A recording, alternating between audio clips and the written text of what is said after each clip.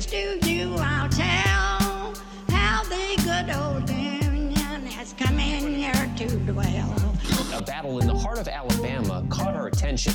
Coal miners in one community, they've been on strike now for months. Working as long as 12 hours a day, 7 days a week, in some of the most dangerous conditions. I really think that the labor movement is the single greatest force for democracy in the history of the United States. The story of Alabama is a story of not just resilience, but of militancy. I say no contract, you say no code. No contract, no contract. If we ain't all free, ain't none of us free. You're listening to Alabama's only union talk radio show, The Valley Labor Report, with Adam Keller and Jacob Morrison. Hello, Tennessee Valley. This is The Valley Labor Report. My name is Jacob Morrison, here with my co-host and fellow agitator Adam Keller, and we are broadcasting live online and on the radio from the heart of the Tennessee Valley, the Spice Radio studio in Huntsville, Alabama. Today on the program, we are talking about all of the stuff going on with child labor. We have some updates on our fundraiser. Mayo Pete is bad.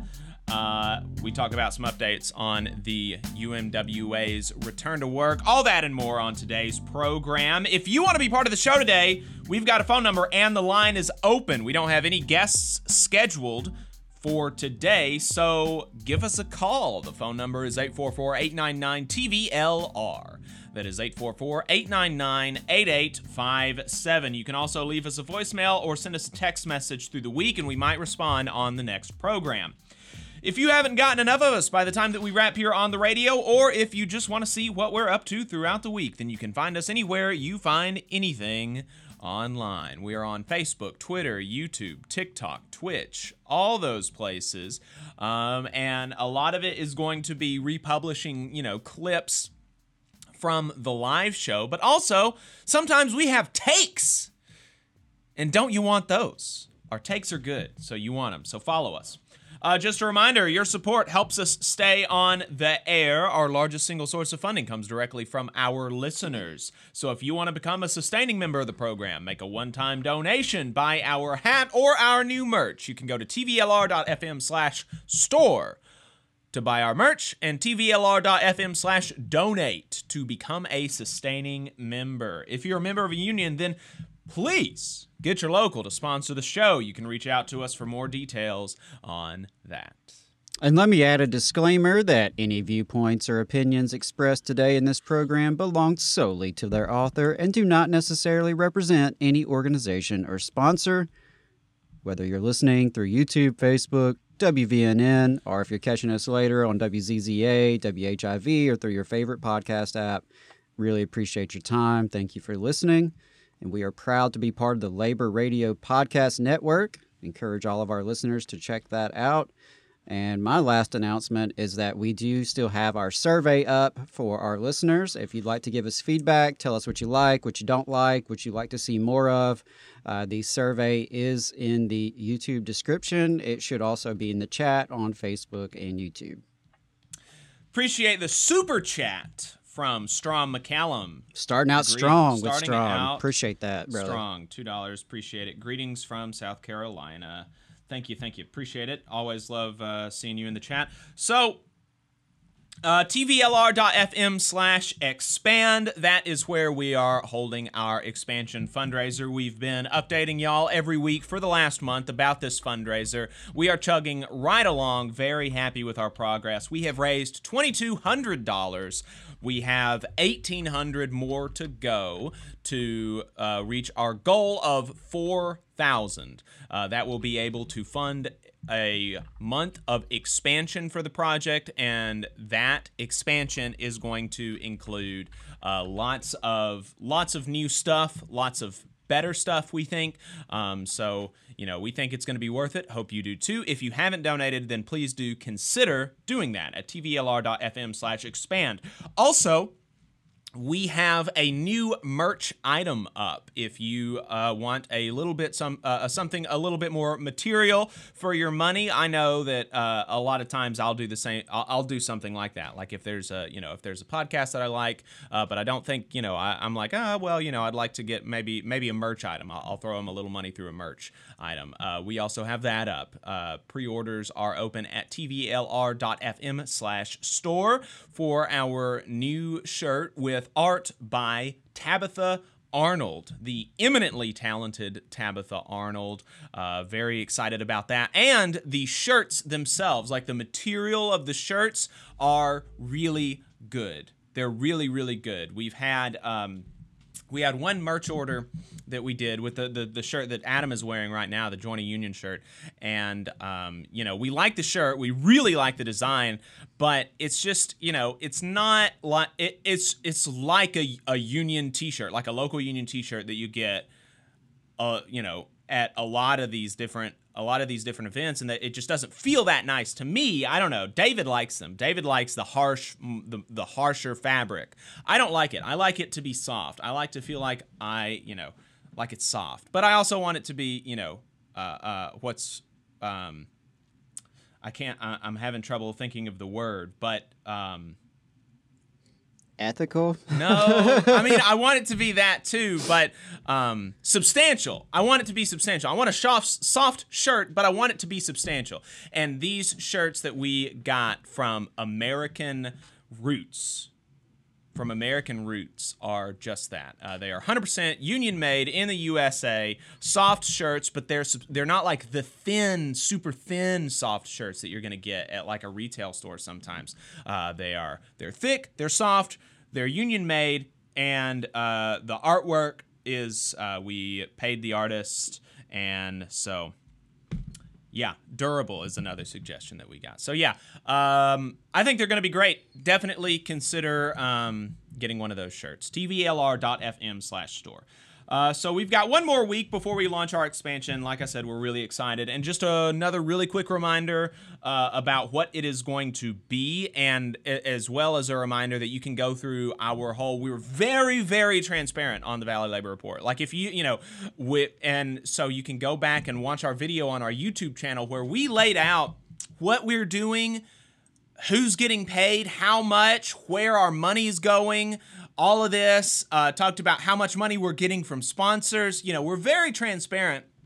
And so if you see that and you're like, well, I don't think that it's worth it, then you don't have to support the fundraiser. But we're very transparent about that. So we talked about how much money we're getting, how where it's all going, where it's coming from, and how much, and really went into detail about what we want to do. But just really quickly, we want to do more original reporting. Some of it's going to be in-house, some of it's going to be freelancers that we are going to be working with. We're going to do a new weekly show dedicated to labor history and education as a solo project by Adam. Very excited about that. And also, we're going to be securing broader syndication of the work for written content and for radio stations. So that's what we're going to be doing in brief. You can check out our video on YouTube for more explanation about what we're going to be doing. So to increase our output that much, we're going to be shifting a lot of the organization from volunteer to paid positions so that they can focus more on the project. We'll be increasing hours of work for folks that are already paid and making sure that everybody gets paid $20 an hour. I'm going to stay on as a volunteer, and by our calculations, this is going to require approximately $4,000 a month more than we are bringing in right now. So if you like that or you want some more explanation, you can go watch the video. But if you think that sounds good, then donate to tvlr.fm/store or tvlr.fm/expand. Buy our merch at tvlr.fm/store. And then if you've done that, then definitely think about becoming a sustaining member of the program. And you can obviously, if you're going to donate, $50 or $100 or $200 to our expansion fundraiser, obviously we wouldn't expect a $200 recurring donation, but something like if everybody that donated to our expansion fundraiser was a $5 monthly contributor, that would be very helpful. So consider that. Yeah, I mean, long story short, we want to have a full-service labor media outlet focused right here in Alabama and in the South. So I've been humbled by the support we've received so far. We've received not just donations, but we've received endorsements from people that I truly respect. Those of you on our email list got a couple of those this past week from Harvey J.K. and from David Story. More on the way, but really appreciate it. And I understand times are tough for, most of the folks who are listening to this program. Presumably you're working class like we are, and you don't have a lot of expendable income. So one thing you can do is spread the word, right? You can share our stuff on social media. You can subscribe to our stuff on YouTube and podcast apps, that kind of thing. It really goes a long way, and that's a way you can help this project. If you believe in what we're trying to do, if you believe in having working class media in the South, for the South, by the South, contribute that way by sharing and spreading the word. That goes a long way, and we really appreciate it. And I'll make one last plug for the listener survey. We've had a few responses so far, not a ton. Would love to get more feedback on the survey about really what you like, what you don't like, where you want us to go. We've gotten some good ideas so far through the survey. And just a reminder, once we close that in a week or two, I'm going to do a little random drawing and have at least one lucky winner will get a nice little prize package from us. Yep. And just some good news. We just hit this morning 3,000 subscribers on YouTube. I saw that. That's great. Yeah, because I saw it yesterday. We were still at like 2,900 something or another, but now we're at 3,000 subscribers on YouTube. So very cool. All right. Last Week in Southern Labor is a segment that we do every week, mostly, where we tell you what happened in the labor movement in the South. We pull the information from Jonah Furman's newsletter, Who Gets the Bird, which compiles all this information for the entire United States. So if you want to see what's going on outside of the South, then subscribe to that newsletter at whogetsthebird.substack.com. And with that, let's jump into new organizing for the 3 weeks of January 29th to February 19th, with the note that because this is a larger edition that includes 3 weeks, they're going to be leaving out some of the smaller filings. Starting off strong, 196 school bus drivers for First Student operating as Apple Bus in Huntsville, Alabama are unionizing with Teamsters Local 402. I got to say, I love that as someone who represented Huntsville City School employees, as someone who frequently had to battle privatization and outsourcing. Huntsville City Schools has long outsourced their school bus drivers. They do not employ them directly. Apple Bus is just the latest of a series of contractors to come through town. And man, I got to say, Teamsters Local 402. Yep, really excited about that. I got nothing but love for y'all for doing this. I spoke to the business agent last week, and he's going to be seeing if he can get us in touch with the organizers and some of the drivers. So yes, I personally would love to have some chats with them, and I'm wishing them much success. And I always told Huntsville City Schools, like, be careful what you wish for, because private sector employees can have a real union. Not a professional organization. So buckle up. 50 beer distribution drivers for premium distributors in Richmond, Virginia are organizing with the Teamsters Local 322. 128 more baristas are joining Starbucks Workers United, including at another store in Knoxville, Tennessee. 60 workers at Dulles Drywall in Chantilly, Virginia are joining the Carpenters Local 197. 42 clericals at Penske in El Paso, Texas are joining UAW Local 286. 31 workers for Madison, Florida's Tri-County Electric Cooperative are organizing with the IBEW.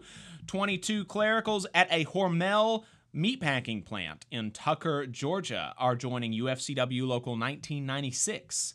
15 workers at Atlanta Gas and Light are joining IBEW Local 1997.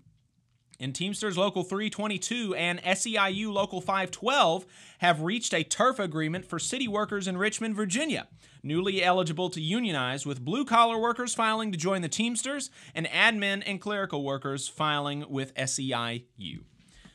In wins and losses, Teamsters 577 won yet another school bus union vote with 58 drivers at First Student in Plainview, Texas, voting 36-4 to join. 33 teachers of unaccompanied minor immigrants for Southwest Key in El Paso, Texas, voted 15-9 to join the operating engineers, Local 351. 15 warehouse workers at Fort Bliss, Texas, voted 14-0 to join operating engineers, Local 351. And RWDSU lost a landslide vote among 56 lumber workers for Patrick Industries right here in Decatur, Alabama, 5-48. Hate to see that. 12 facility workers at a Fort Bliss, Texas contractor voted 2-10 against joining operating engineers, Local 351. And while Northern Virginia transit workers with ATU and the Teamsters are on strike, 149 First Transit workers who run Arlington, Virginia Rapid Transit voted 41-76 to decertify AFSCME Local 3001. All 17 maintenance workers at another Fort Bliss, Texas contractor voted to decertify operating engineers Local 351, and 15 staffers at the Innocence Project in Atlanta have voted to join Teamsters Local 728 after a card check vote. In strike and bargaining updates, the UMWA has sent a letter to Warrior Met Coal in Brookwood, Alabama, offering an unconditional return to work without a contract, a month shy of the 2-year mark of what started as an 1,100-member strike, a strike in which pickets were outlawed by activist judges, in which hundreds of workers scammed, in which miners headed to Manhattan and D.C. to target the shareholders and politicians behind Warrior Met, and in which, as UMWA President Cecil Robert put it in his letter to the company, nothing has materially changed. The ATU Local 689 strike against private operator Keolis, which runs Loudoun County, Virginia's public transit system, is now in its 8th week on strike, with the union pushing on the county's Board of Supervisors, headed by Phyllis Randall, a Democrat who has gotten around $100,000 in campaign contributions from labor, including ATU specifically, to intervene. Maybe ATU President John Costa could mention it at his next DNC function. In neighboring Prince William County, Virginia, 150 transit workers with Teamsters Local 639 have also walked out on strike against Keolis, shutting down the county's OmniRide system. Coffee workers kept the strike wave alive, with Starbucks Workers United shutting down an Atlanta store for an unfair labor practice morning strike. The rail worker paid sick leave fight is not over, and BMWE and BRC workers at CSX, and then expanded to IAM and NSFO workers as well, secured a deal for paid sick days, 4, not 7 or 15, as had been pushed by the unions. Jonas heard rumors of other sick day deals to be rolled out for them, but not sure. 90% of rail workers who aren't members of those 4 unions at CSX still do not have sick days. And so there's rumors about sick days being ruled out for them. Nothing official yet. In politics and legislation, Marty Walsh left the Department of Labor to head the National Hockey League Players Association, where he will double his salary and at least half the number of people getting mad at him. Loudoun County, at least. Loudoun County, Virginia is moving closer to local public sector collective bargaining as firefighters and teachers collect signatures to petition the local authorities to pass an ordinance under the 2021 state law that allows such things. The Federal Office of Personnel Management is telling agencies to take another look at who they have excluded from bargaining units and take a more expansive view of who gets to be a federal union member. In internal union politics, the union election at UAW is in its final days of mail-in voting and may actually already be concluded as of the reading of this letter, with ballots set to be counted in early March. Ian Colgren spoke to incumbent Ray Curry and gave an overview of the stakes, while challenger Sean Fain laid out his case in the Detroit Free Press. And on its heels may be a contested UFCW International Leadership election, which would be the first of its kind since the union's founding in the 1970s. The UFCW reform effort, which Jonah wrote about some months ago for Labor Notes, is coalescing around the Meet the Moment candidates, though there remains an uphill battle to hold an actual vote, let alone for any challengers to win such a vote. And with that, we're going to head to a break. On the other side, we're going to be talking about a couple of child labor stories and discussing Mayo Pete. Stay tuned. IBW 558 is like a great football team. You've got to have the aptitude, skills, and knowledge to outperform the competition. If you're a non-union electrician, now is the perfect time to get off the sideline and join our team. We have the absolute best wages and benefit package in North Alabama and Southern Tennessee. It's because our team stands together, bargains together, and our families benefit from it. With immediate openings, you have the opportunity to see why the IBW is the right choice. Support for the Valley Labor Report comes from the International Federation of Professional and Technical Engineers Union. Learn more by visiting www.ifpte.org. The attorneys at Maples, Tucker & Jacobs have stood with the working people of Alabama for over 40 years, providing skilled legal representation for your workplace injury claims.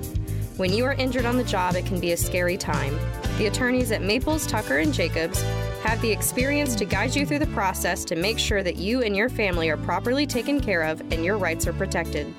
If you need help, call the attorneys at Maples, Tucker & Jacobs at 855-617-9333 or visit online at www.mtnj.com. No representation is made that the quality of legal services provided is greater than the quality of legal services provided by other law firms. Support for this program comes from the International Brotherhood of Electrical Workers, Local 136, out of Central Alabama. Learn more at ibew136.org. Attention union members, membership organizations, podcasters, or anyone with a payment processing need. The future is here, and your organization needs to be prepared by working with Unionly. With Unionly, your union or organization can take payments on a mobile device, eliminating processing fees, giving you a better price than other payment processing methods, while at the same time supporting a union-friendly business with a specialized skill set to meet your needs. Your members will thank you when they pay their dues at their convenience without waiting in line to deposit cash or check. Start preparing for the future today by calling 206-595-8631 or visiting unionly.io.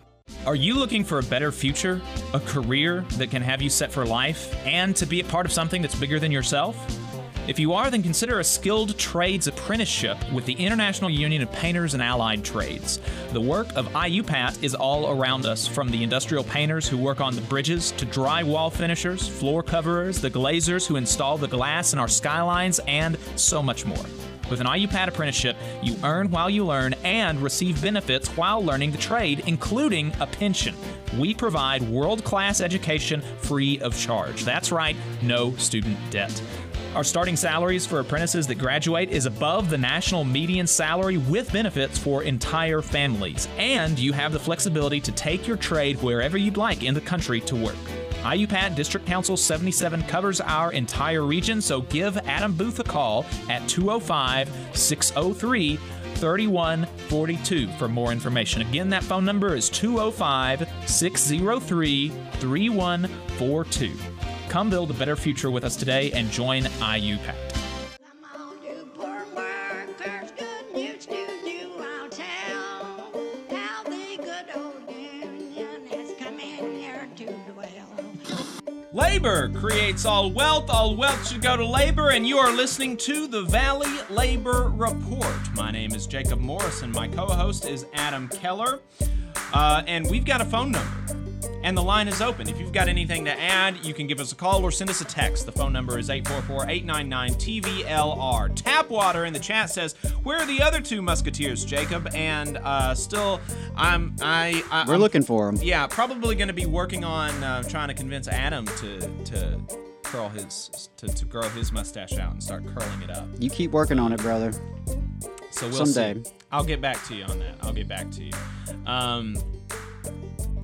And DL Sendero says, peace, comrades and fellow workers. Peace. David mentions that he read yesterday that Sarah Nelson was being considered for the new, you said in the chat, David, NLRB appointee, but I think you meant DOL Secretary of the Department of Labor, because that's what I've read. And we've got that down to talk about that in overtime, because we have some opinions and we have read the opinions of other people. And we imagine you have opinions as well, so keep them coming. Keep them coming. Keep the opinions coming. So, there is way too much child labor going on. We've got a couple stories for you, and actually, I just read this morning a huge feature from the New York Times that is really good, and that I would recommend reading. And I'm actually going to be reaching out to the author of this piece and see if we can't get them on at some point. The title of the piece is "Alone and Exploited, Migrant Children Work Brutal Jobs Across the United States." The author is Hannah Dreer, with photographs by Kirsten Luce. So, really detailed article. They interviewed more than 100 migrant child workers in 20 states, including here in Alabama. I haven't been able to finish it, but it's very good. I would recommend checking that out.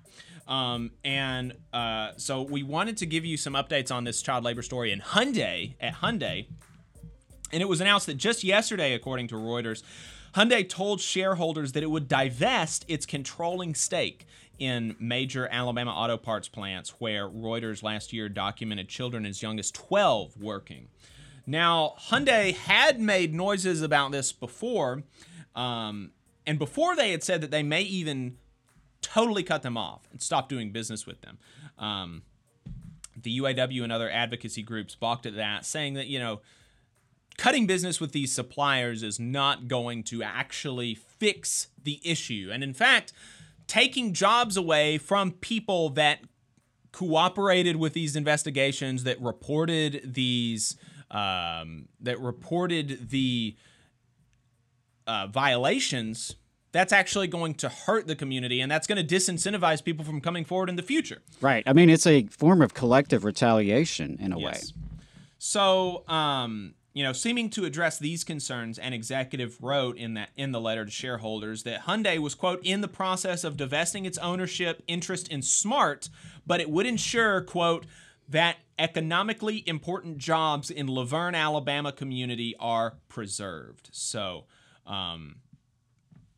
glad to hear that, and obviously going to be looking for more from the future. In the future, he also said in the letter to shareholders, the Hyundai chief executive Jae-Hyun Chang, the company said that recent audits of 29 of its direct suppliers across Alabama made it confident that they are now in full compliance with underage labor laws.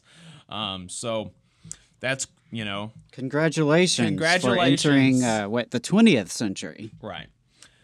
Just a reminder that one of the plants where children work, Smart Alabama LLC in rural Laverne, Alabama, they're a direct Hyundai subsidiary. Hyundai are the only people that own any part of this plant. Additionally, according to Hyundai's financial statements from last year, the automaker controls a 72% stake in Smart.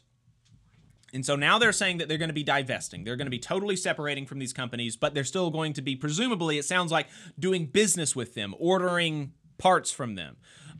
So I'm not sure exactly how that's going to work, but when the talk of, this divestment stuff comes up, I see that as an opportunity to say the workers should own this thing. The workers should own this thing, and there is a proposal that Jeremy Corbyn in the UK has put out there in his 2017 run for Prime Minister that I am a big fan of. And you all know, listening to the show, that I have long, of course, I'm a union member. I'm a supporter of democracy. I'm a supporter of economic democracy. I think that workers should control the things. We should control our work. We should control our production, right? And that's not an unreasonable thing. One of the ways that Jeremy Corbyn sought to incentivize worker ownership while staying within the bounds of, a capitalist system, is that any time in this proposal, obviously did not become law because Jeremy Corbyn didn't become prime minister, his party didn't win the parliament, all this stuff.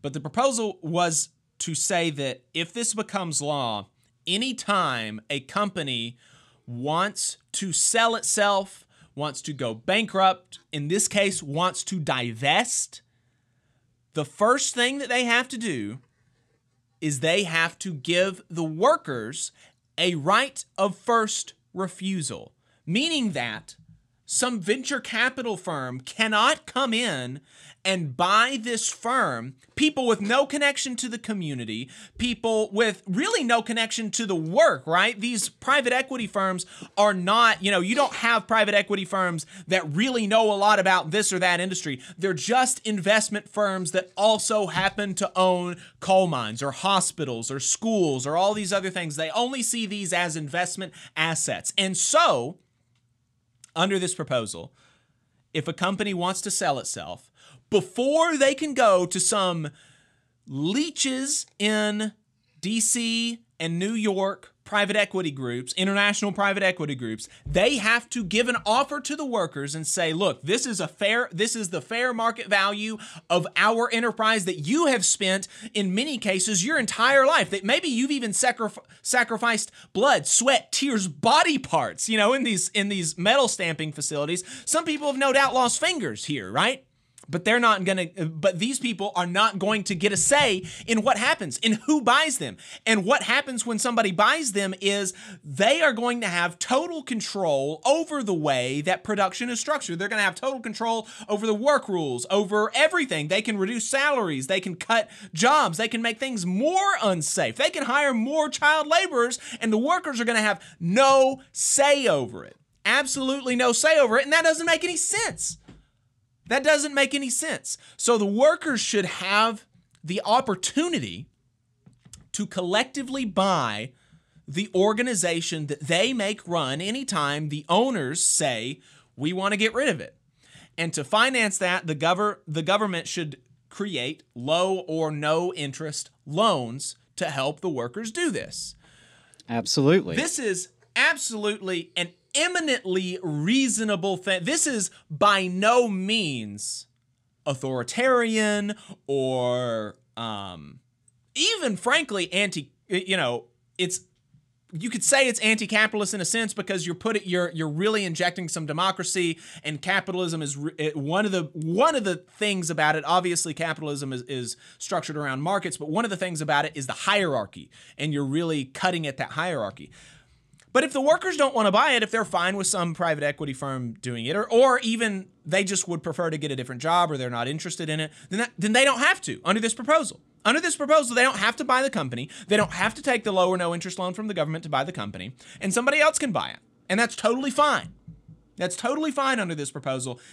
It makes so much sense that that's the reason that it's not law, right? It just makes too much sense. That's exactly what I was going to say. It makes so much sense. That's why we rarely talk about it in the United States of America. That's why we're referring to, a brother over in the UK when we talk about this idea. But I think there's so much there. When we look at deindustrialization across the United States, if we look at outsourcing across the United States, politicians of both parties for all these decades have come up with all sorts of promises that they made about this, but very little concrete actual policies to address any of these issues. And in fact, typically it's policies to make them worse, right? This is a policy, the right of first refusal, paired with, as you mentioned, some form of financing, which could easily be accomplished if we implemented postal service banking, as many have long advocated for. There are ways to do that, and that would be a backstop against these plant closures, this outsourcing that devastates so many communities, particularly rural communities here in the South and across the country, especially in the Midwest. Absolutely. And, give us a call, 844-899-TVLR, 844-899-8857. Tell me why that's not a good idea. Give me a justification why the workers, not even why the company should be mandated that the workers, to give ownership over to the workers, to give control over the workers. Why shouldn't they have the opportunity? Why should they not be able to have an opportunity now that the company that they are working for is saying, we don't want the ownership stake in this. We don't want it. We don't want it. We want our hands clean. We want our hands clean. Why should the people who do the work not have the opportunity to run it? Tell me why. 844-899 TVLR. Yeah, I mean, and I know we need to get back to Hyundai's child labor updates, but on this note, I mean, I can't help but think about Warrior Met, right? What if the miners themselves had been provided that opportunity back in 2016 during the bankruptcy?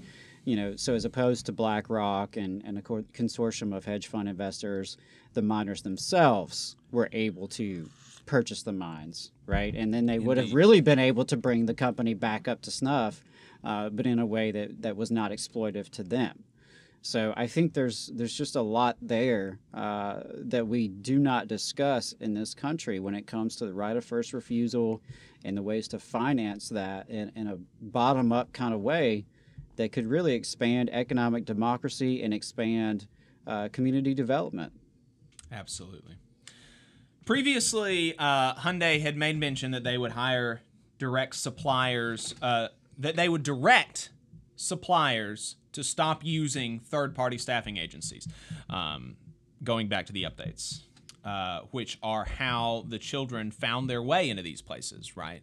And that's one of the issues with, even though Hyundai is 100% owner of one of these companies, 72% owner of one of the others, it's got a different name, and so that's one measure of separation from Hyundai.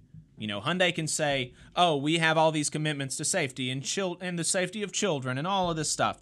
And we know it's BS, and that's just one of the way that they are able to separate themselves from the actual issues. And then the suppliers, they separate themselves from the issue by going to these third-party staffing agencies to bring children in, and they can say, oh, I had no idea that this obviously 12-year-old child is a 12-year-old child. The third-party staffing agency said they were an adult. How could I know? How could I know? And then, so the supplier says, how could I know? Hyundai says, how could I know? And that's how they get away with this, right? So Hyundai is going to be directing, Hyundai said they would be directing suppliers to stop using third-party agencies to staff the places. Imagine that, an employer directly hiring employees. Yeah, that would be crazy. And just as a reminder about the work that these children are doing, we're going to be talking about children should not be working even in a McDonald's when they're 12, 13, 14 years old, and they shouldn't be working at a McDonald's beyond 9 p.m. And we're going to be talking about a case like that here in just a moment. But this is not that. We can say both of these things are bad while recognizing that the Hyundai situation is worse, okay? And that's just a fact. This is not children working in a fast food restaurant, which there are dangers there, but that's not that. They're working in a manufacturing environment where even Alabama law, state law, says that children under 16 can't work, and then over 16 to 18, you've got to have like parents' permission or something. But under 16, you're not allowed to work in these manufacturing environments. And this isn't even, the facility in Laverne is not even just a normal manufacturing environment. This is a manufacturing environment where OSHA has fined this manufacturer more than $50,000 for safety violations, including amputation hazards and crush hazards. So this is manufacturing environments. Even Alabama has recognized this is just so unsafe. Children shouldn't be in it at all. But then they are an illegally so unsafe manufacturing environment. So this is the kind of stuff that we're talking about these children working in. 4 plants have been confirmed to have used children as young as the age of 12. 6 more are under investigation for a total of 10. But anyway, they had previously said they'd direct suppliers to stop using these third-party agencies. However, in the letter yesterday, Chang said that they were, quote, discouraging suppliers from relying on such staffing agencies in the future. And that is very suspicious to me. Suspicious and eerie. Something else that happened since the last time we spoke about this is that 33 House representatives from the U.S. House of Representatives wrote a letter about this situation, none of whom represent Alabama. Now, when you hear that, you'll probably think like I did that, why are there no Alabama representatives on this letter? But I think that some of the contents of the letter will kind of belie the reasoning. Firstly, they asked the Department of Labor to look into Hyundai's supply chain for child labor. I think the Department of Labor is doing that, but that's fine. More pressure is good on this front.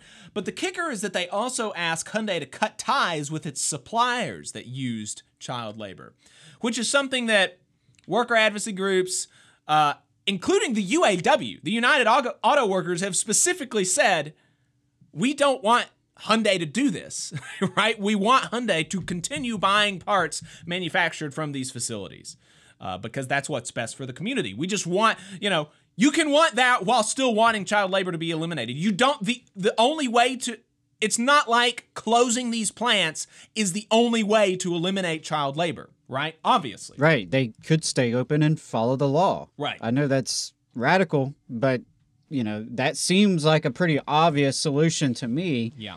Is that they actually follow the law and that the government, that the state implements regulations and follows regulations and actually makes sure that they're following the law. Yeah.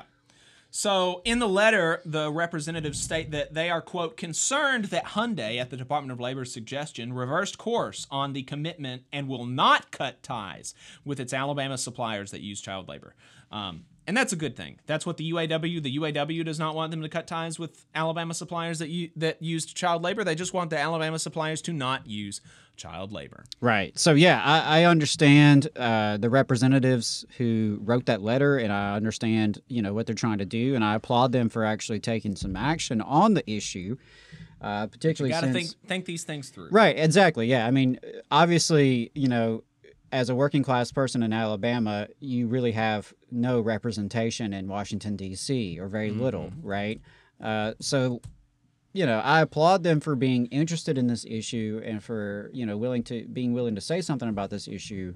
But yeah, that's where you have to really think it through and think about the impact on local communities.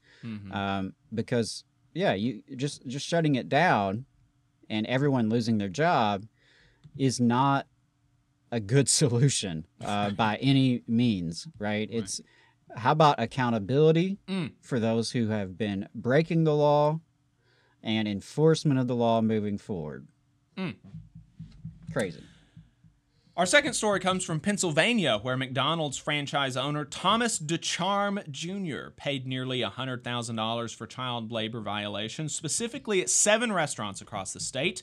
154 minors were employed at times they should have been at home focusing on their schoolwork, investigators said.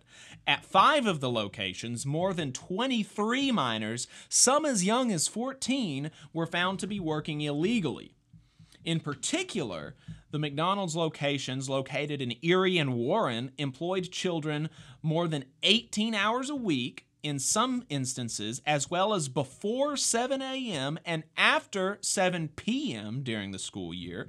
And on days they were not in school, some were asked to work more than 8 hours in a day, and during the summer after 9 p.m., which is prohibited by federal law. 9 children were also found to be operating deep fryers before the legally required minimum age of 16. Just wild stuff. Wild stuff.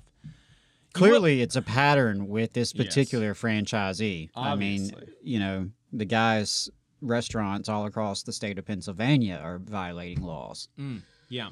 But, Adam, you will be happy to hear that in a statement provided to Insider, the criminal DeCharme said he is, quote, deeply committed to the safety and well-being of all my employees, and ending quote there, presumably he also means the children that he employs.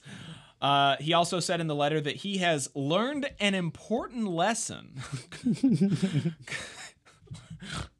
Quote, I have adopted several enhanced processes to address scheduling issues and to ensure my organization is meeting the high standards to which we hold ourselves. Yeah, I think not employing 14-year-olds more than 8 hours past 9 p.m., that's a low standard, in fact, actually. That's a pretty damn low standard.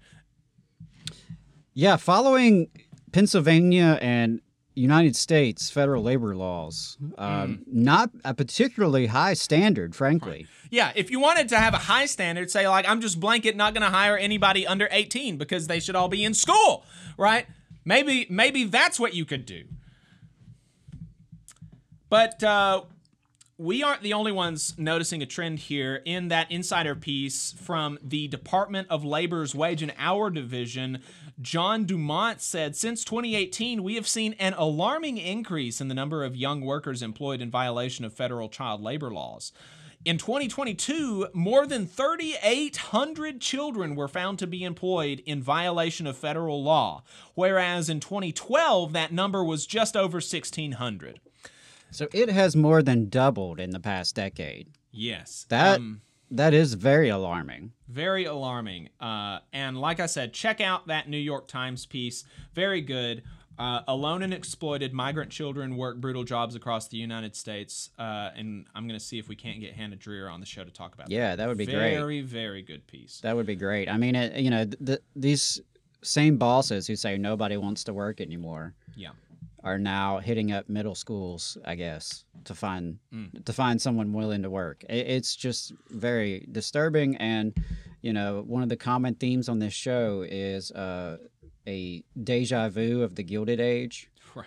And, here again, we're talking about railroad barons destroying the country while other capitalists are employing children in unsafe conditions. These are headlines that could have easily been, plucked from the papers 150 years ago. It's just really gross. Yeah, absolutely. We did want to talk about Pete and this railroad situation, but let's actually get to the COVID emergency ending first. That's a bit more Alabama focused, and we'll save that for the end of the main show if we still have some time. So, the COVID-19 pandemic, there was a national emergency that was instituted by Trump, right, at the beginning of the thing. And now the Biden administration is looking to wind down, and there have been some good pieces about what that is going to mean for workers in Alabama. So walk us through that, Adam. Yeah. So just to back up, since the start of the COVID-19 pandemic, we've experienced over 100 million cases in the United States, with over 1 million deaths and millions more disabled. I think you have to start there by acknowledging that reality. And while we've certainly come a long way here in, it's almost March 2023, so we're, a few years into this, we've come a long way. We shouldn't forget that the disease continues to infect, disable, and even kill our brothers and sisters across the country. The Biden administration has officially declared an end to the, quote, public health emergency of COVID-19. But that is a lot more than just rhetoric. It is a distinct policy shift that's going to impact millions of Americans. First up, I wanted to look at the impact this will have on hunger in Alabama. A recent article by Carol Gunleck of Alabama Rise titled End of Emergency SNAP Allotments Will Increase Hunger in Alabama breaks it down for us, and you can find that on Alabama Rise's website. I believe is also republished by the Alabama Political Reporter. As Carol notes, the public health emergency meant temporary increases to SNAP, the Supplemental Nutrition Assistance Program commonly known as food stamps. These temporary increases to the benefit will expire at the end of February. Quote, nearly 400,000 Alabama households will see average cuts to their SNAP benefits of around $170 a month. Particularly hard hit will be older adults and people with disabilities who live alone. before the pandemic, SNAP benefits for these households could be as low as $16 per month. Emergency allotments boosted these folks' benefits to the maximum of $281 per month for an individual. But with these increases ending, all of these participants will now see their food budgets decline, possibly to as little as the current minimum of $23 per month. So that's, a pretty significant impact that's going to have on hundreds of thousands of folks right here in the state of Alabama, to say nothing of course, the economic impact, right? These folks will have less money to purchase food. Therefore, ostensibly, we can assume there's going to be less food purchases. So there's going to be an economic impact there, but most importantly, there's going to be a real human impact with people's food budgets being slashed. So the end of the COVID emergency is not just, a milestone. It's not just a rhetorical thing. It's going to have a real material impact on people's budgets and people's livelihoods. And while state and local officials can't stop the expiration of these temporary SNAP benefits, that's a federal decision, Carol does point to some things that the Alabama legislature could do if it wanted to address food insecurity among our fellow Alabamians.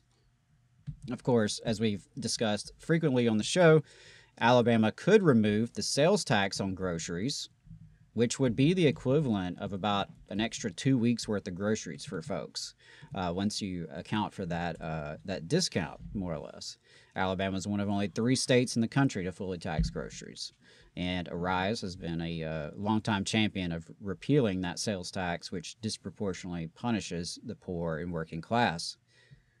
Arise also recommends local school districts to expand free school meals, including summer meal programs, and encourages eligible school districts to adopt the community eligibility provision if they haven't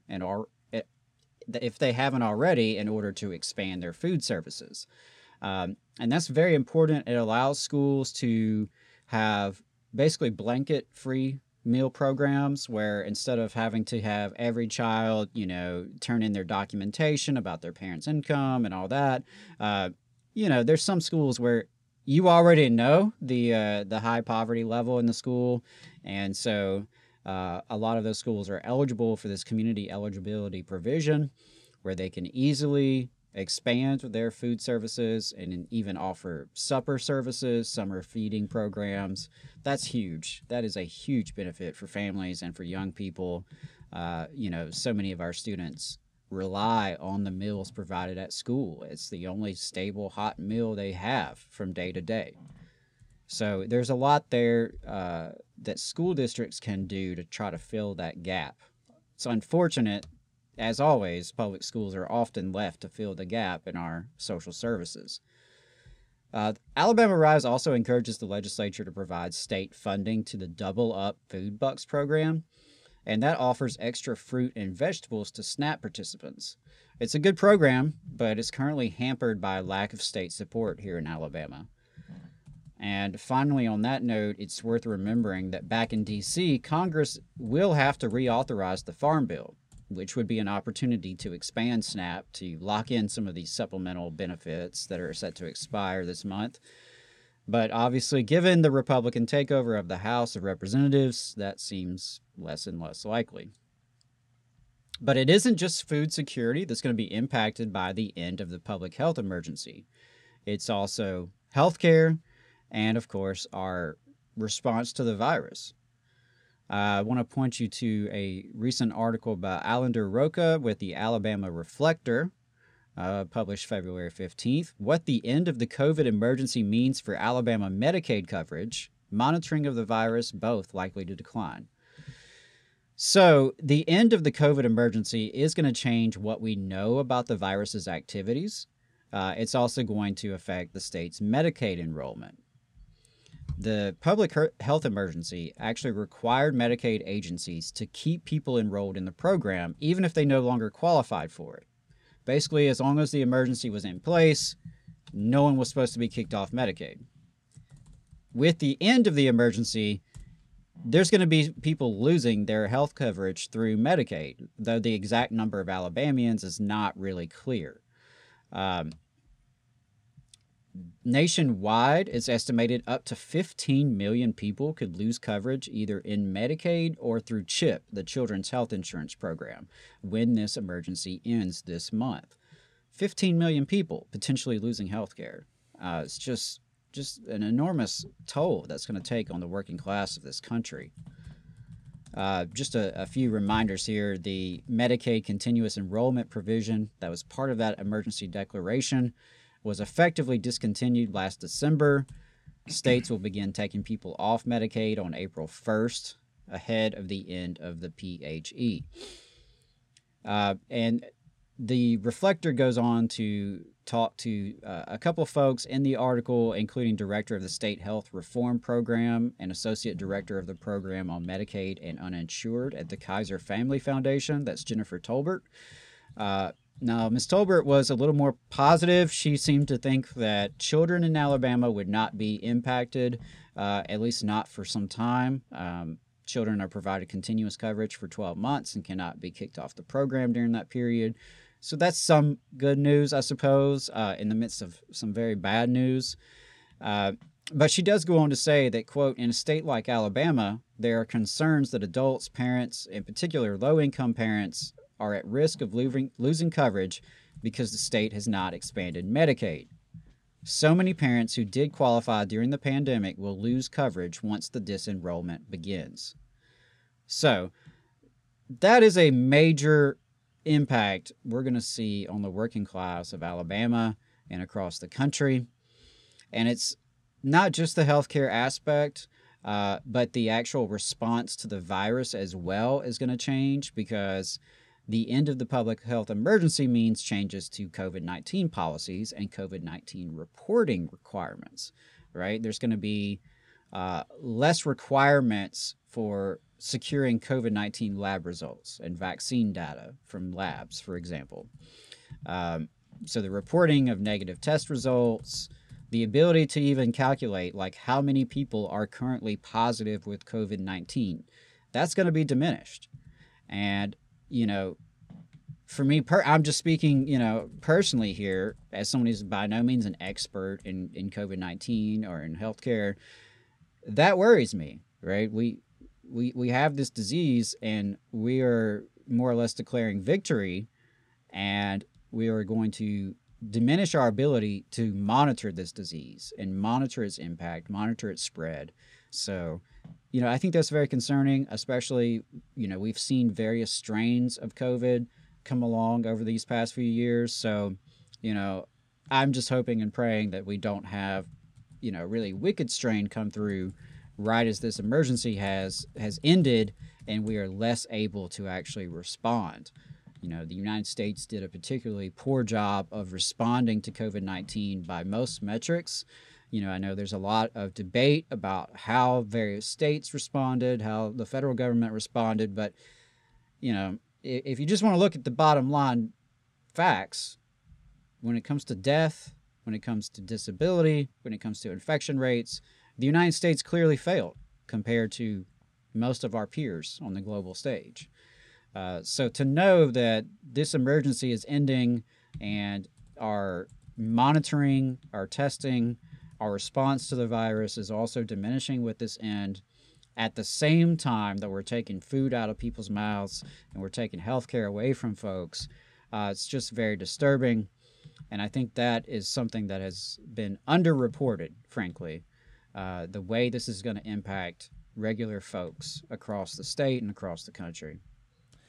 Yeah, I would agree with that. And, you know, particularly the stuff about people getting kicked off Medicaid. Right. I mean, because that's, to me, that's the nightmare scenario is, okay, a couple months from now, we're doing less testing, we're doing less monitoring. We don't even really know where COVID's at, how many people have it, where it's spreading, where the hot spots are. And, oh, by the way, here's a few 100,000 more people in your state without health care. Right. You know, what could go wrong? Right. So, you know, I think I think there's going to be a lot said and written in the years coming up about the United States response to COVID, both in the Trump administration and in the Biden administration. But I think this declaration of victory, so to speak, and the turning over of the response to the private sector, I think we're going to have some long-lasting impacts here. It's easy to think now, and it's February 25th, 2023, that we're kind of over COVID, that we've made it through the other side. But I really do think there's going to be some significant impact on working people with this. Yeah, definitely. I mean, no doubt. Absolutely no doubt. I mean, even aside from the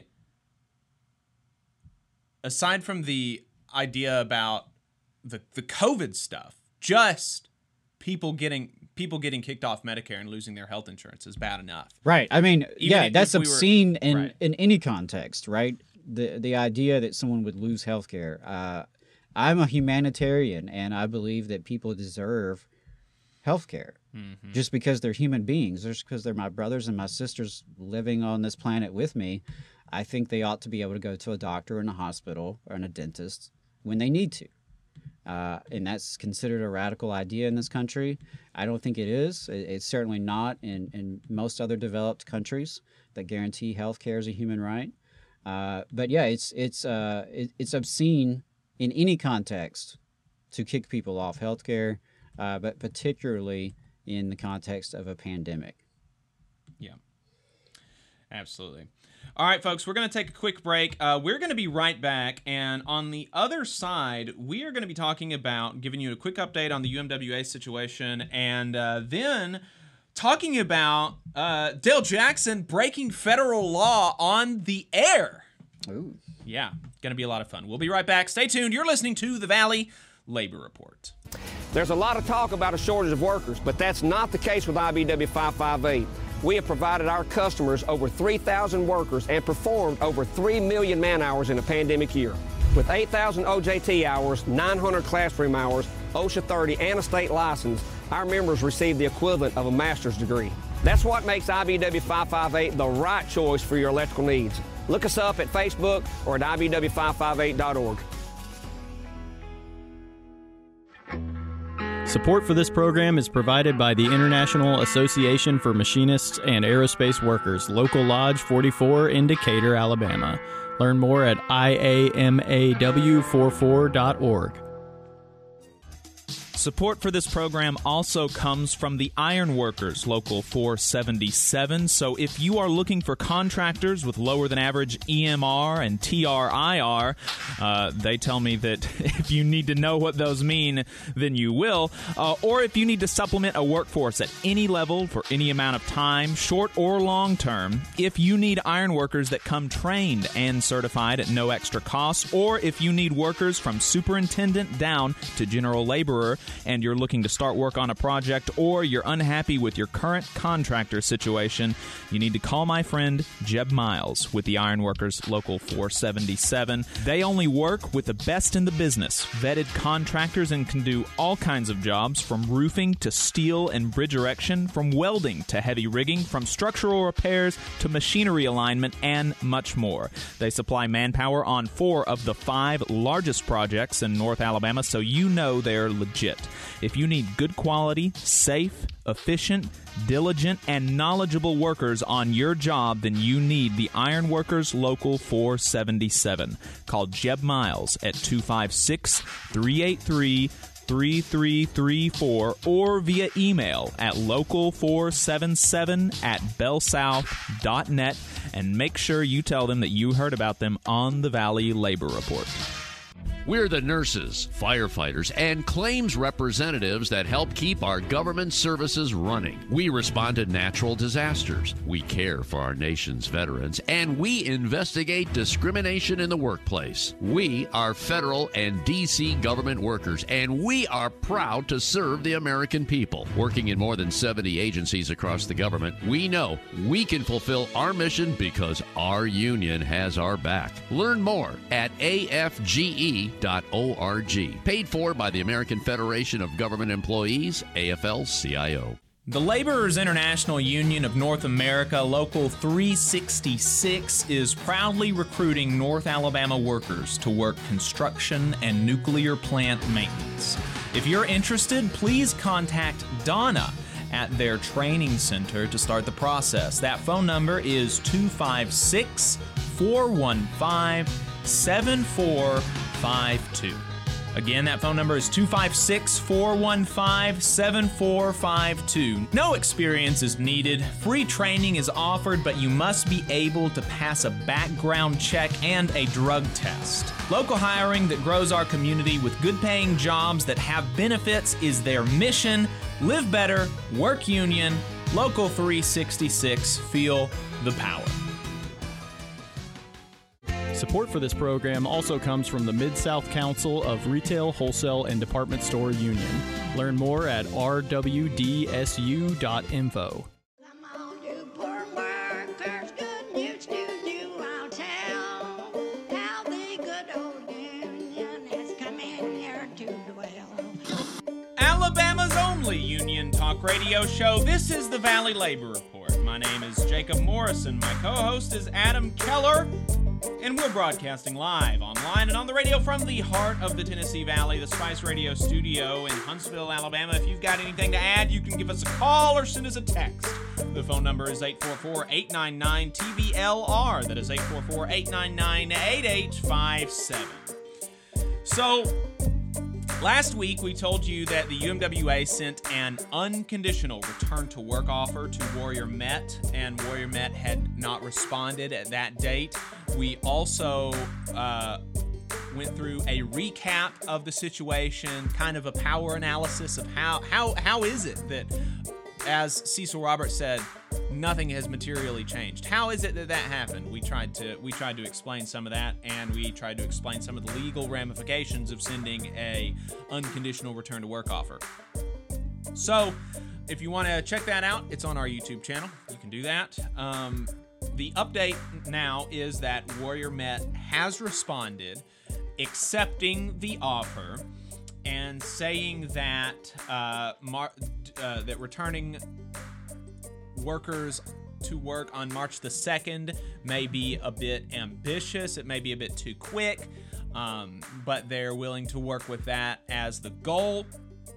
But they do need the striking miners to take physical examinations, drug tests, and safety training before they can return to work, as well as reiterating their position that 41 of the striking miners will not be allowed back to work for allegations of improper picket line activity. See, that really pisses me off because to me, that is a separate issue. If you have legitimate evidence of 41 people who have done something wrong, then pursue that through your disciplinary procedures, right? I think that is a power move by the company. They are intentionally trying to further divide the union and get the union to throw those folks under the bus, and I just really find that despicable. And there's no excuse for that, because like any employer, they have a method and a set of procedures to administer discipline, and if they have proof that these folks have done something, well, then they can address that. Yeah. To say that they are just not allowed back over these allegations. Allegations, right? Allegations, Unproven. right? I mean, I don't know who the miners are, the 41, and I don't know, like, to the extent to which they have due process rights, their seniority, that kind of thing. But, presumably there's some due process they're entitled to. And so I find that highly, highly objectionable. And also, the scabs there's been no investigation from the company, as far as we can tell, into the scabs that have hit people on the picket line, into the scabs that actually shot a gun at people on the picket line unprovoked. So there's totally there's an obvious different treatment here towards the union folks. And if you really want to, if you really want to find out about improper picket line activity, quote unquote, you can't just look at one side. And I think that's pretty much what the company is putting forward. And as you said, there was improper picket line activity from folks on the company side, from folks on the scab side. Right. So, and also, you want some Truth and Reconciliation Commission to come, find out all the facts of, everything that everybody did wrong, okay, but to just say that these particular miners we think did something bad and therefore we're not going to budge and let them in on the property is just obscene. Exactly. And also, frankly, the picket line is a contentious place. And so you are going to have some amount of, let me put it this way. It is not unreasonable that you would have some amount of tensions flaring, of conflict at the site of the picket line, at the site of, it's an emotionally charged place, and scabs are going into the mine, taking your job, and, stabbing you in the back. Right? Yeah, because these are people who know full well that they're scabbing, right? And I want to make that distinction. And I give credit to someone in my life who helped me have that distinction. I was describing a different labor situation, and I called some people scabs, and she was like, hold up, did they really know they were scabs? Mm-hmm. And I had to think about it. And in that case, I can't say for sure they did. In this case, right, these people are, they were scabbing. They knew they were crossing the picket line. They knew that they were facilitating Warrior Met's effort to crush the union and to crush an entire community. Mm-hmm. Yeah, that pisses people off, understandably. Okay. Yeah, and this isn't just us. You can go look at literary giant Jack London. How did he describe scabs? This is Jack London's definition of a scab. After God had finished the rattlesnake, the toad, and the vampire, he had some awful stuff left with which he made a scab. A scab is a two-legged animal with a corkscrew soul, a waterlogged brain, and a combination backbone made of jelly and glue. Where others have hearts, he carries a tumor of rotten principles. Judas Iscariot was a gentleman compared to a scab. For betraying his master, he had the character to hang himself. The scab hasn't. There's nothing lower than a scab. Right? And so look, you're Jack London would be canceled today if he said that. Right. Under our, politically correct. He would be, they would probably try to sue him. Yeah. For uttering such words. And so, look, you're faced with these people every day. Things are going to happen. And again, you can tell me, oh, Jake, good and well Jack London's a socialist radical. And, okay, fair enough. Let's look at what the United States Supreme Court in the 1940s said. The United States Supreme Court in the 1940s prohibited companies from not rehiring workers after a strike where there were proven instances of picket line violence, because the Supreme Court recognized that, look, these things happen. They didn't kill anybody. Nobody was seriously hurt. Some people threw a few punches. It was on the picket line. Whatever, deal with it. It's not that big a deal. That's what the Supreme Court of the United States of America said in the 1940s. Okay? So, frankly, whatever happened, unless, and obviously nobody was killed, nobody was seriously injured. How do I know that? Because we would know about that if somebody was murdered, right, on the picket line by the miners. Okay? We would know about that. That hasn't happened. These people should be able to go back to work. So the UMWA has said they're in receipt of the letter. The union meets on Wednesday to discuss. We'll update you next week. So probably the last thing that we'll be able to get to today is this, this thing, Dale Jackson is, we've been talking about how, one of the things about bosses is that there's obviously a profit incentive But there's also this weird power trip that people go on, right? There's this weird, like, just this power thing, just the idea. We talked about this with Scott Buttram the other day. You know, he just has total contempt. Dale is not this bad, at least for all workers, because Dale has throughout the strike been sympathetic to the miners, at least when I've come on the air. Whereas Scott Buttram, owner and publisher and capitalist of the Trussville Tribune, he literally laughed at them having lost the struggle. But Dale Jackson has been sympathetic, even though he's only sympathetic when I'm on the program with him and he doesn't talk about it any other time. But anyway, there's just this weird thing where people just feel super entitled, and just any challenge to their authority or their perceived authority is met with indignation.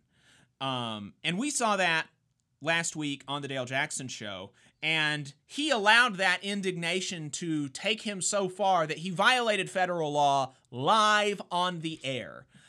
So we are going to now play a clip, and we're going to react to it as it goes, because it's kind of a longer clip. It's about 2.5 minutes long, and so we're going to start and stop in places. And so, Adam, be ready to stop that. But we're going to play this clip of now criminal Dale Jackson. Right? He's he's an illegal, I think, is how he would say it. But so anyway, we're gonna play this clip from criminal Dale Jackson here on the show, and we're gonna react to it. Let's play that. I also appreciate the people who are willing to go back to work. Apparently, there is not a lot of those. There is a revolt taking place at Amazon right now because people don't want to go back to work. Yes, that's right. The CEO wants them to show up in the office at least 3 days a week, which I don't understand. I know there's a bunch of people out there that work out of the arsenal and stuff like this. I don't get it. I really don't get it. There are offices on the arsenal. It's like, oh, you got to come back 3 days a week. What is the point? Is it about COVID? If it's about COVID, that makes no sense. Just be around each other every other day. I don't know. If it's about maybe making people's lives easier, maybe I do understand that. Okay, let's stop really? It there. Yeah. You do. Because, some people are fully capable of doing their job remotely. And if they're fully capable of doing it remotely, then why the hell should they not be able to do that, right? Right. And even, the idea that it's not that there's no benefits as far as, infectious diseases go, you're only in the office 2 days a week. Well, what does it mean when you're only in the office 2 days a week? That means there are fewer people in the office on every day of the week. And we obviously know that when there are more people in the office, it's easier for infectious disease, just as a cold thing, And so the idea that he doesn't understand that is weird to me. Yeah, common sense says if you're around people 5 days a week, that's more exposure than being around people 2 or 3 times a week. And common sense says that if you're around more people, that's more opportunity for more exposure. So that's just a super weird thing. But then, yes, it is a work benefit to be able to work from home. And I'm of the opinion that I think there's a certain amount of value add from a couple of days in the office. That's my work schedule. I work a couple days in the office, a couple days at home. I think there's some value add to being in the office a little bit. And so that's the thing. Is part of it is like, there's a value add to being in the office, and there's a value add to be able for the competitive nature of your job to be able to attract talent, to say that sometimes you can work at home, but which is most of the jobs on the arsenal. Like, let's be real. Okay, continue. By not making them go to work. I think it's just as simple as we can put this. If you can't trust your employees to work remotely, then you can't trust your employees, and you should do something about that. Okay, that's how I would put that. Okay, so stop there. See there, like, yes, that's right. Like, if it is the responsibility of management to manage. And if you can't manage your employees remotely, maybe there's a discipline issue, but also there's a management issue, and it's on management. And he understands this, and so he keeps going back and forth between, oh, maybe I understand this, and oh, this is crazy. Super weird segment, but we haven't gotten to, he's still on the right side of the law, but not for long. Laugh at the workers, though. I do. And I say this as someone who has worked remotely for years and does not ever want to go back. I will tell you that. I mean, it has been way easier. Huh. And I'm the guy who resisted going remote in the first place, to the point where corporate had to be like, get out of the office now. And I was like, okay, fine, I guess I will. But Amazon employees... I do laugh at the workers, though, even though I work from home and it's super easy and I like it and I don't ever want to go back. This is so weird. Why? Works for me, but not for thee. Why? This is just so bizarre. So bizarre. And I can't remember if this is part of the segment, but in this larger segment that's 20 minutes or so, he talks about how, I'm special. I think he actually uses the word "I'm special" because I'm on the radio. And it's like, no, you're not. You happen to have a job that can be done from home, and several other people have jobs that can be done from home. A few million, in fact. Okay. Very upset. Some are even drafting petitions. I don't even get that. Would you ever present your employer with a petition? Just the idea just sounds so foreign to me. It makes sense. I mean, people that don't want to show up to work, do you think they're going to show up to protest? No. If you work remotely, well, then you sign petitions to protest remotely. Do you protest your own employer? Sure, if you don't want to work. Okay, hold on. So that's the only reason you might protest your employer is you don't want to work, and the only reason you might sign a petition is because you're too lazy to show up to a protest. Right. That's and the idea is that if you're working at home, you're not showing up to work, but this conversation is happening remotely. Like, this is so weird that who is this for? Because he said we're in the area that we're in is the arsenal. A lot of the people that are listening to him are listening on their government laptops at home. Clickety-clacking and away. Yeah, but if you do your spreadsheets at home, the office infrastructure, the real estate interests that own and operate these offices and downtowns and such, they're not super happy about that.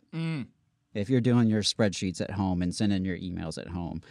But yeah, it is pretty asinine to think the hypocrisy there in having this conversation remotely, right. Speaking to an audience full of people working remotely as they're listening to the conversation, and pretending as if being remote means you don't want to work and you're not working. Mm-hmm.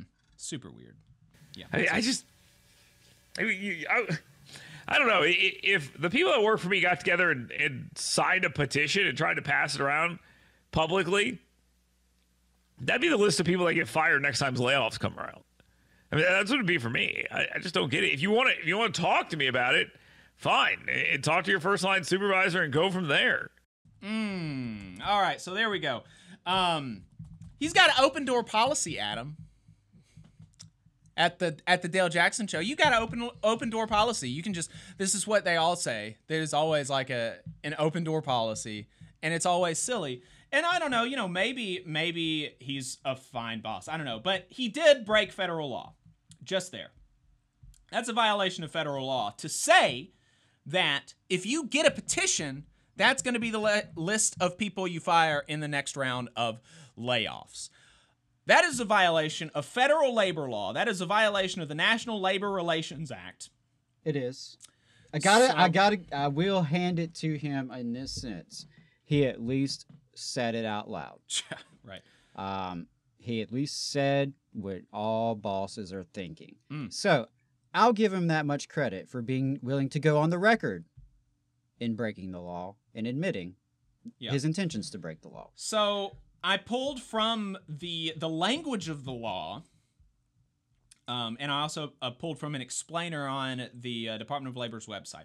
So employees have the right to unionize, to join together to advance their interests as employees, and to refrain from such activity. It is unlawful for an employer to interfere with, restrain, or coerce employees in the exercise of their rights. For example, employers may not respond to an organizing drive by threatening, interrogating, or spying on pro-union employees, or by promising benefits if they forget about the union. Section 7 of the NLRA, the National Labor Relations Act, guarantees employees, quote, the right to self-organization, to form, join, or assist labor organizations, to bargain collectively through representatives of their own choosing, and to engage in other concerted activities for the purpose of collective bargaining or other mutual aid or protection, as well as the right to, quote, refrain from any and all such activities. And Section 8A1 of the National Labor Relations Act makes it an unfair labor practice for an employer to interfere with, restrain, or coerce employees in the exercise of the rights guaranteed in Section 7. For example, you may not threaten employees with adverse consequences if they engage in protected concerted activity. Activity is, quote, concerted if it is engaged in, with, or on the authority of other employees, like a petition, not solely by and on behalf of the employee himself. It includes circumstances where a single employee seeks to initiate, induce, or prepare for group action, as well as where an employee brings a group complaint to the attention of management. It is specifically called out. And so, like, has he ever read the law, the National Labor Relations Act, that you're supposed to read as an employer? That you're supposed to actually have? Aren't you supposed to have the NLRA hanging up, like, visible in your workplace somewhere? Well, employers have such responsibility. They have so much responsibility, and they take so much risk. Oh, yeah, that's right. I forgot about the risk. I forgot about the risk. You're right. Right. There's the risk that you might accidentally break the law on tape, live on air. So anyway, any employees of the Dale Jackson Show, we're going to clip this, and you just save it. Just say, you don't ever have save it for that rainy day. But save it for the rainy day. Put it in your notes file, because if you get fired after you do protected concerted activity, especially under our president Joe Biden, you will probably be reinstated, even if it's going to take several months. But he's not the only one that's done stuff like this. Barstool Sports CEO I remember that. Did a tweet saying that he'd fire anybody immediately if they contacted a union. And he had to settle with the NLRB and remove the tweet. Ben Shapiro had to do the same thing. And so because you can file unfair labor practices even if you're not an employee.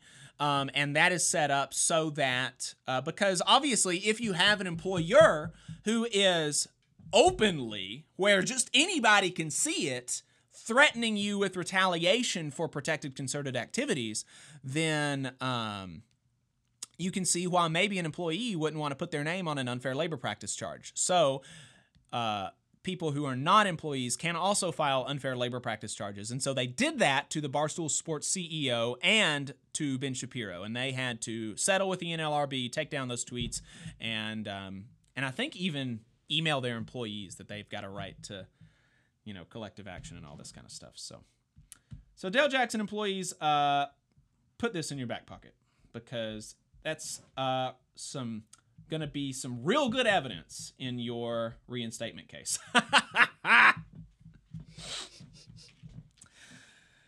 As we're wrapping up here on the radio, just a reminder, our UMWA sisters and brothers are still on strike for now. You can donate to their strike pantry at paypal.me/UMWA strike pantry. The Tennessee Valley Progressive Alliance is hosting Dana Sweeney from the Alabama Appleseed Center for Law and Justice to discuss state legislative issues and Appleseed's latest research. The event's going to be on March 14th at 6 p.m. at the downtown Huntsville Library Main Auditorium. United Women of Color have some volunteer opportunities coming up over the next several weeks, so sign up for their emails at uwoc.org. The next installment of their community series will be a virtual event on Thursday, March the 9th from 6 to 7:30, featuring our friends at the Huntsville Bail Fund. Very cool. Leave us a voicemail or give us a call. Talk to us about what we've been talking about in overtime, 844-899-8857. We're going to be talking about Secretary of Labor Sarah Nelson, a reversed injunction, labor history, a whole lot more. All power to the workers. See you in overtime.